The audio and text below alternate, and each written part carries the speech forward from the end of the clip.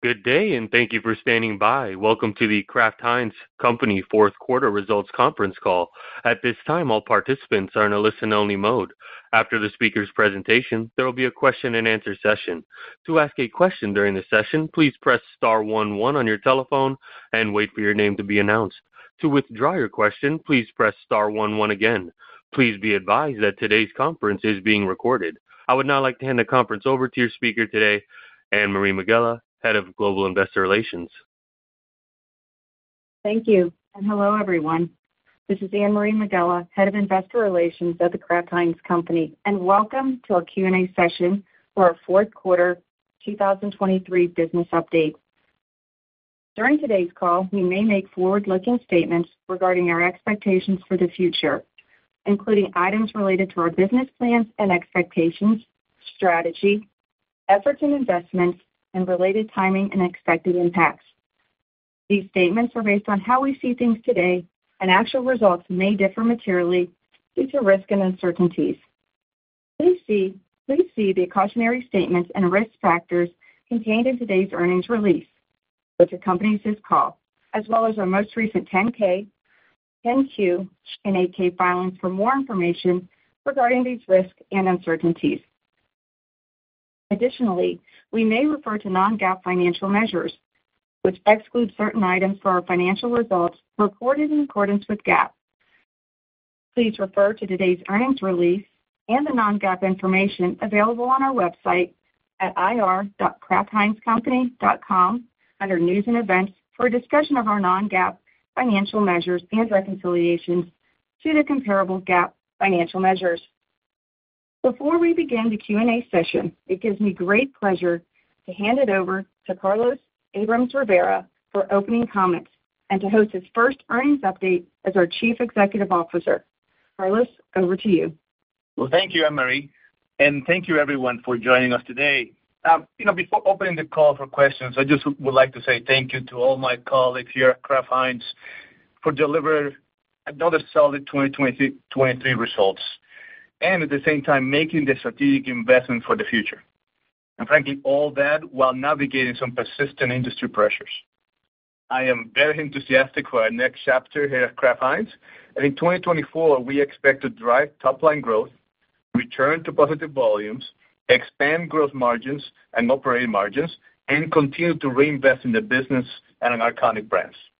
With that, I have Andrew joining me today. Let's open the call for the Q&A. Thank you. As a reminder, to ask a question, please press star 11 on your telephone and wait for your name to be announced.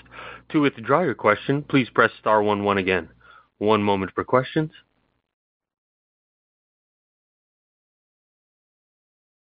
Our first question comes from Andrew Lazar with Barclays. You may proceed.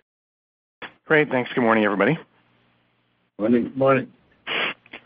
Carlos, I was hoping to start out maybe organic sales in the fourth quarter were impacted, as you talked about, by trade timing and a retail inventory deload. You're suggesting that you expect the first quarter organic sales to be similar to 4Q, which implies that underlying sales maybe could be a bit worse than 4Q. I don't think you expect the retailer deload to continue. So if I have that right, I guess what would cause the sequential slowdown in organic sales in 1Q, and how do you see that playing out moving forward? Yeah, good question, Andrew. Thank you for that. The math on Q4 to Q1 may be similar, but the factors driving it are very, very different. And I think maybe, Andrew, if you can give a little more color as to the effects of both the North America business versus the emerging market business and how that's shaping kind of the math behind the numbers. Sure. Good morning again, Andrew. So as Carlos said, we do expect similar numbers from Q4, but coming from different drivers. So on North America, we do expect better performance because we should not repeat both the trade timing and the inventory deload. We think we're going to be at a healthy level at this point. And sell out, if anything, maybe will be in line with slightly better getting to Q1. Now, when you talk about emerging markets, we do expect a shipment phasing that will affect Q1. So we do expect, instead of growing double digits like we have been doing consistently, emerging markets should be growing in the mid-single-digit territory. You might remember that last year we had a very strong performance in Latin America. Brazil grew 40% in Q1. So we're going to lap that, but nothing wrong with the underlying sell-out trends, both in North America and in emerging markets. Great, really helpful. And then Carlos, it seems like, if I have this right, most of the pressure in the Grow platform in the fourth quarter was in easy meals. If I have that right, can you talk a bit about what caused that and maybe how this plays out as you move into the first quarter? Because it sounds like you do expect North America to get better. Yeah, and frankly, Andrew, if I think about Q4, let me start with some of the positive, which is, we also saw the return to growth of our Ore-Ida business, driving both growth and share performance as we continue to leverage kind of the new partnership we have with our Simplot and really being able to service the business to its full potential. Now, on the kind of headwind side, I think we saw some challenges in our mac and cheese business. Frankly, it's a business that is driven disproportionately by our SNAP exposure, so that affected some of the business in Q4. However, as I think about going forward, there are three key things we're doing to make sure we improve the trajectory. One, we are investing further in our new campaign behind mac and cheese and driving new innovation behind it as well. So you'll see from us additional areas around bringing new SKU flavors, we're bringing variety packs, and you may have seen a new plant-based option with mac and cheese in a partnership with our Notco. We're also making sure we continue to drive even better value with mac and cheese by leveraging the fact that we have in our portfolio partnerships that we can do with brands like Oscar Mayer to offer truly a complete meal solution for consumers, plus offering multi-packs around 12 packs and 4 packs in different formats to different types of consumers who are looking for value. And then finally, we're also making sure we're partnered with retailers and we actually improving the overall assortment to optimize the traffic down the aisle. So I feel very good about the fact that the team have been able to acknowledge what happened and creating a new plan for us into 2024 to improve the performance of Easy Meals. Great. Thanks so much, and see you all next week. Thank you. See you again. Thank you. One moment for questions. Our next question comes from Bryan Spillane with Bank of America. You may proceed. Hey, thanks, operator. Good morning, everyone. Good morning. I just had a question. I have a question about food service, and maybe if you can just drill in a little bit. In North America, it decelerated relative to the previous quarters, and I think even in your slide, you've got underperformed relative to the industry, and so I guess a couple of questions there. One is just was there a trade or an inventory deload happening in food service?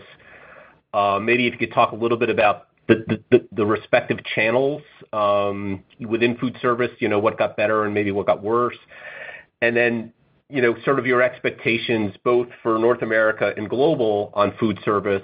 Do you expect it to be kind of in line with your algorithm for food service this year, or maybe even a touch better? Just want to unpack that food service a little bit more, please. I'm glad to. Let me start by clarifying something you said in your question. In our food service business, we are growing both ahead of the industry in North America and international. So I think that we actually feel very good about our performance on food service, and we see that as we go forward into 2024. So, we see food service growing in 2024 in our appropriate with a long-term guidance, so high single digits. So we think actually it's going to be a continued driver of our performance as we go into 2024. And frankly, we see us having even more confidence as we go forward because we are not only performing well where we are, but we also are improving by getting into new higher margin channels like independent and non-commercial channels, plus driving big innovation, leveraging our technology, leveraging the iconic brands that we have. So until now, we have seen the beginning of the potential of food service, and that is actually driving faster growth than we have seen in the industry. And we actually believe that between the innovation that we have, between us going into new channels that are higher margin and more attractive, we can actually make that even a faster growing part of our portfolio as we go forward. I guess if I'm looking at slide 9 correctly, I think you've got the industry growing faster than your North America business in the fourth quarter. So again, it just seems like I don't know if there's a disconnect between what you shipped versus what consumption was, but Again, unless I'm looking at this slide incorrectly, it actually looks like you underperform the industry. So, let me just say, I think you are looking at the slide incorrectly, and I'm happy to follow up with you specifically. Okay. All right. Thank you. Thank you. Thank you. One moment for questions. Our next question comes from Stephen Powers with Deutsche Bank. You may proceed. Hey, thanks. Good morning, everybody. Carlos, I guess stepping back, I'd just like a little bit more detail on your conviction surrounding improved total portfolio volume trends and presumably volume share trends, and a return to growth as you progress through 2024. Because on the one hand, I understand drivers that you talk about in your prepared remarks. On the other hand, we're coming off a quarter that saw you tweak organic growth expectations lower coming into the quarter, and then effectively undershoot those expectations, when the dust settled. So I guess, again, what gives you the confidence that we're not only leveling off, but we're approaching a level where we can return to growth, without, I guess, incremental investment in promotions and price, because it doesn't seem like that's part of the outlook. Right. Let me unpack that a little bit. First, as Andre mentioned earlier, there is some factors specifically affecting our Q4 performance in terms of trade as well as inventory that we're not going to repeat as we go forward. As we go into 2024, if I think about first the top line, we are going to continue the progression of emerging market food service. And then, both emerging markets are already growing volume. We are seeing the progress of our food service business growing faster than the industry. And in North America, on the top line, we actually expect to recover share as we are now making all the payoff of the innovation investments we have made. We'll start seeing that coming throughout the year. So I think that idea of us continue to invest in the right things behind our insights in North America, it's paying off with innovation. And then it allows us, too, to have the right business plans with our retailers. Those factors actually are going to help us drive the top line with confidence. If I think about kind of the pieces of specifically you talked about volume, one of the things that we are looking at is we are anticipating a return to the historical elasticity levels. And in fact, we are seeing that already. So we are expecting volumes to turn positive in the second half of the year because, as I mentioned, the idea of us continue to invest in innovation, that actually will give us the right tailwinds as we go into the year. Plus, we no longer will have some headwinds that are associated with both pricing that we took in Q1 of last year, as well as the SNAP benefits, cycling that as we go into the second half of the year. So that also, that all together gives me the confidence that we can see that us coming together with a better performance as we go into 2024 in a way that actually allows us to exit the year in an algo for us as a company. Okay. Very good. Very good. Thank you. And then, Andre, if I could, there was the free cash flow conversion this year improved as it was expected to. So that's a positive, I guess. Just as we look into 2024, how are you thinking about free cash flow conversion in the new year? Can we expect further improvement? And if not, either way, what are the drivers of free cash flow progress as we go forward? Thanks. Sure. Good morning. So, as you pointed out, we were able to deliver a very solid cash flow conversion in 2023, above 80%. And we do expect a small progression also as we head into 2024. We still going to be in the 80s territory because we do expect another year of solid CapEx investment like we have been doing in the last 2 years. There's a lot of good investment opportunities for us in the organic business. And we have some tax step up that you also mentioned it's affecting earnings as well. So those two factors go against that. But on the other hand, working capital should expect to continue to improve as a consequence of the investments we have been making. The one thing I would add, too, is as we go into those of you joining us in CAGNY, we'll be able to unpack, too, a little more of our investments we're making. I mentioned quite a bit about innovation, about how we are going to continue to invest in our brands, making sure they're superior to our competition. So I think you'll see a lot more details from myself and the team when we're together in Florida. Okay, very good. We'll see you there. Thank you. Thank you. Thank you. Thank you. One moment for questions. Our next question comes from Ken Goldman with JP Morgan. You may proceed. Hi, good morning. Just curious, there's some early indications that maybe as an industry, quick service restaurants seeing some fraying at the edges in terms of consumer demand, mainly under the weight of, higher prices. I'm just curious if this is something you're seeing as well, and to what extent, if at all, does your outlook, maybe potentially factor some kind of slowdown there? Yeah, in our business, frankly, a lot of our business, Ken, is really focused on front of the house, and we are actually seeing solid performance for our away from home business, both in the U.S. and as well as outside the U.S. And if you think about the fact that outside the U.S., we use that channel very much as a way for us to drive awareness and build our brands, that continues to drive positive growth for us. In the U.S. as well, we see that, even within the context of QSR, we continue to see progress and improvements. But at the same time, we're also expanding into new channels that allows us to continue to drive the growth, whether that is from, our vending opportunities into new hospitality areas. So we also are having a little bit of a broader view of how we define our away-from-home business to go into new spaces that we know are margin accretive and not be dependent on just one channel in order for us to drive the growth. Understood. Thank you for that. And then the gross margin increase you're expecting this year, despite a little bit of lingering inflation, can you just remind us what some of the key drivers will be of that? Is it simply a continuation of what helped 2023 in terms of COGS efficiencies and some revenue growth management assistance? Sure. So we expect gross margin to expand again, and it's part of our long-term algorithm. We feel proud of what we have done so far. Reminded that we always have been pricing to offset inflation dollar for dollar, and that's what we have done in the last 2 years. However, in 2024, we are expecting to price approximately at 1% level, which is below the inflation that we expected at 3%. But so the main driver is really coming from the gross efficiencies. We have been delivering ahead of what we outlined to you a couple of years back. So 2023 is a very solid year, almost 4% of gross efficiency as a percentage of COGS. And in 2024, we do expect another solid year. So this gross efficiency is helping us not only to offset a component of the inflation, but also is helping us to expand gross margins and investing a little more in the business on the SG&A side.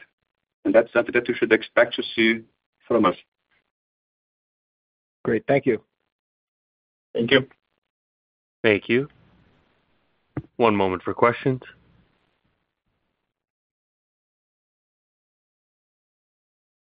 Our next question comes from Pamela Kaufman with Morgan Stanley. You may proceed. Good morning. Good morning, Pamela. Good morning. I was hoping that you could double-click a bit into the drivers behind your Q4 results in North America and how you're thinking about those factors going forward. You pointed to weaker consumer demand, but also discrete headwinds like the inventory deload and lapping the trade accrual. So how are you thinking about North America consumer demand in 2024? And can you explain what drove the one-time dynamics? Was it a specific retailer or specific categories where you saw a deload? And maybe you can explain the effect of the trade accrual. Thank you.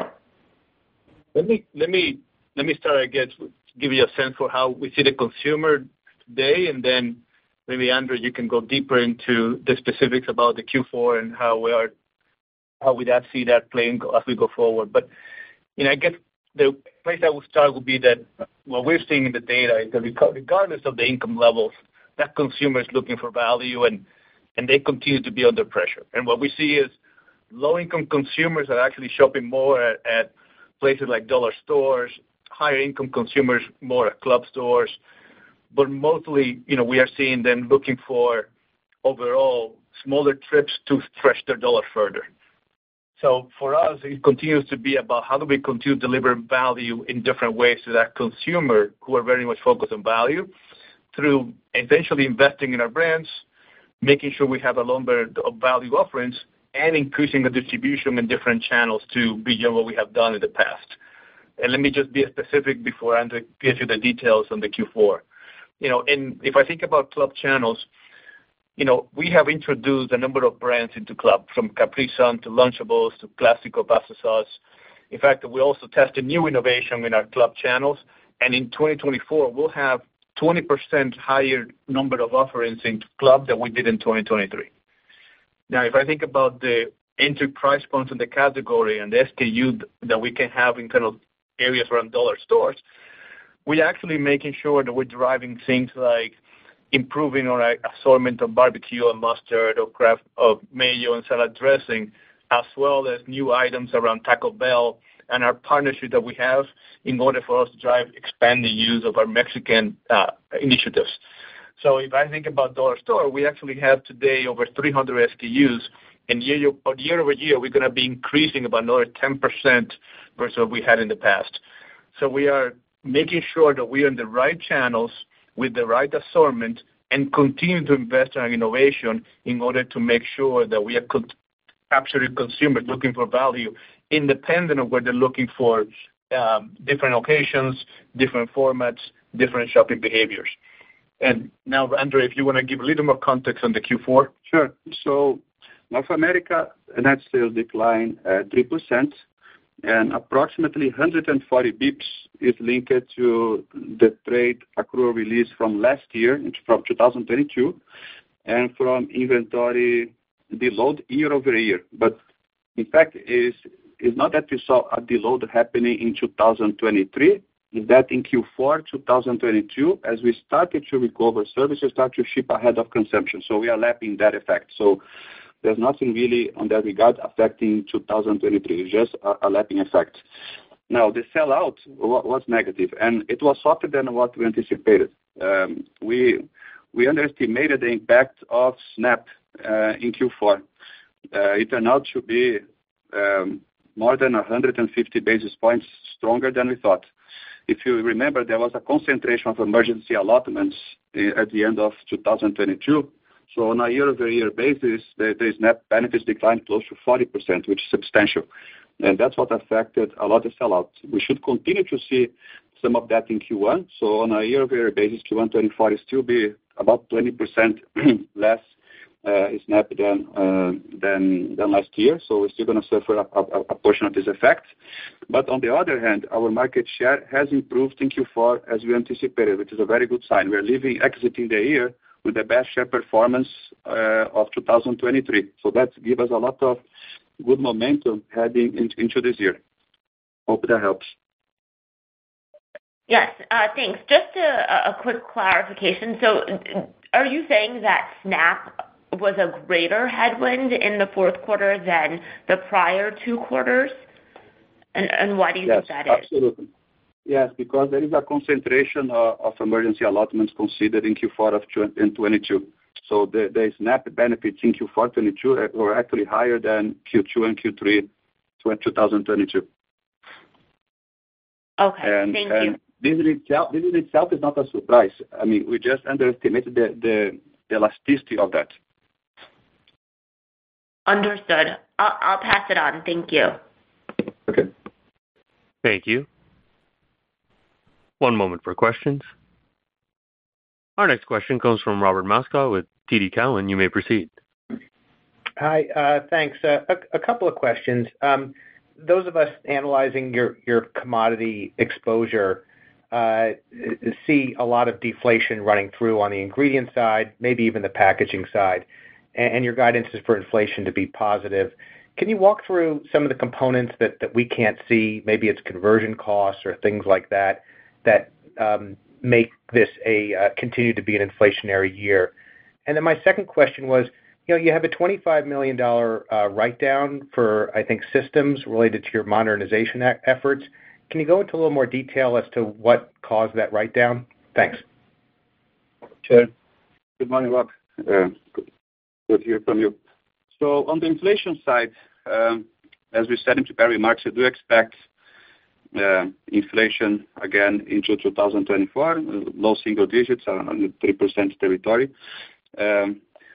Even though ingredients as a whole, we see quite a few commodities that are deflationary, we still have the impact of mainly tomatoes and sugar affecting us negatively. So there is a little net increase in terms of commodity inflation.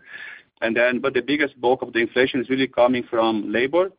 We continue to see a relevant higher than pre-pandemic level on wage increase, as well as transportation. Thinking 2023, the transportation costs were quite low, and we are seeing some signs of rebound on the transportation cost side. So this is where inflation is mostly coming from.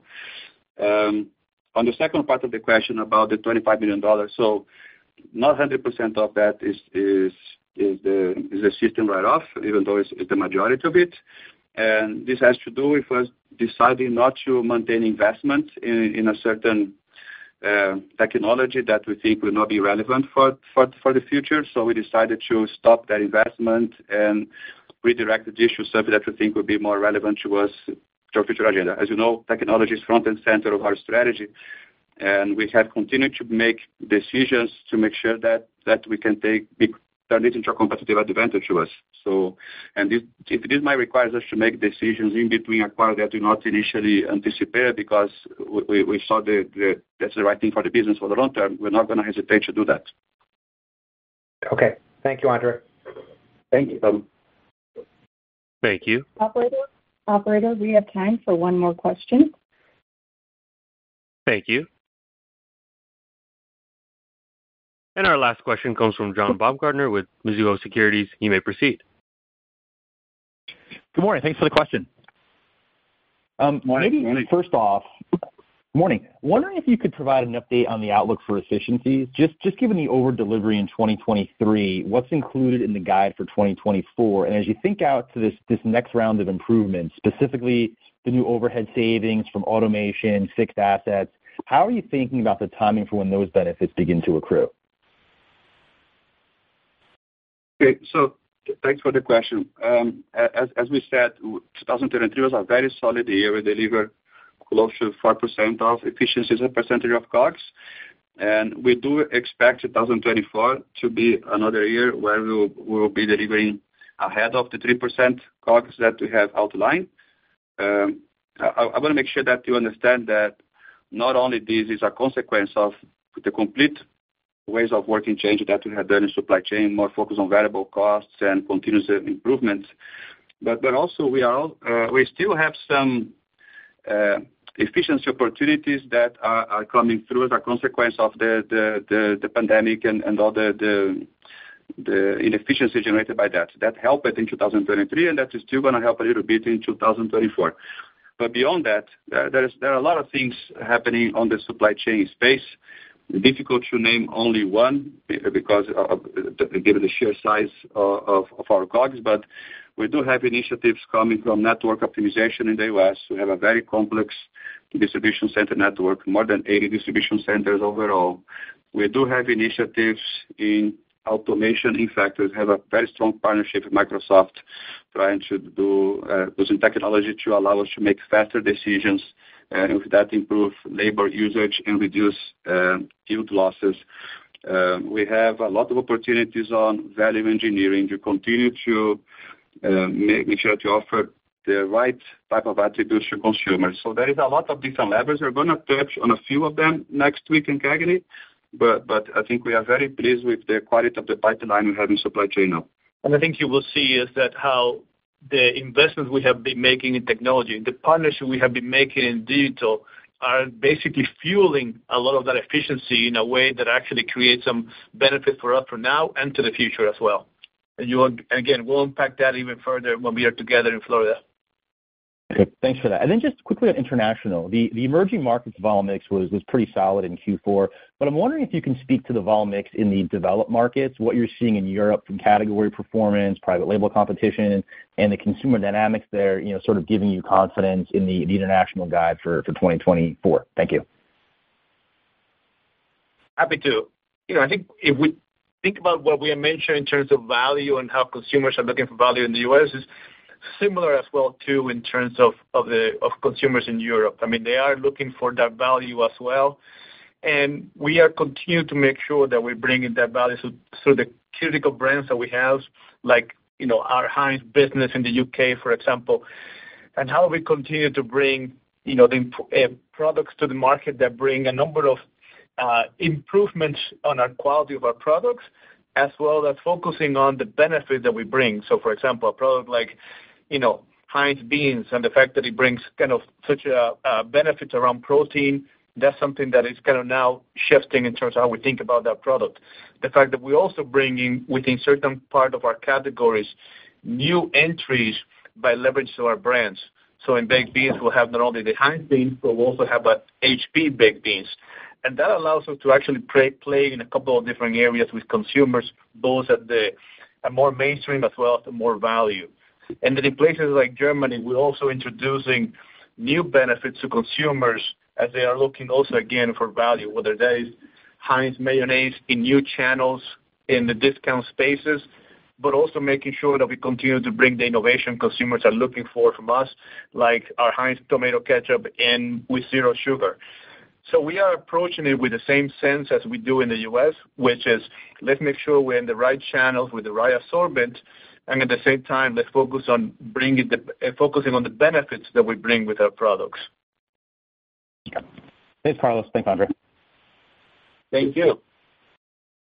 Thank you. Thank you very much. I would now like to turn the call back over to Anne-Marie Megela for any closing remarks.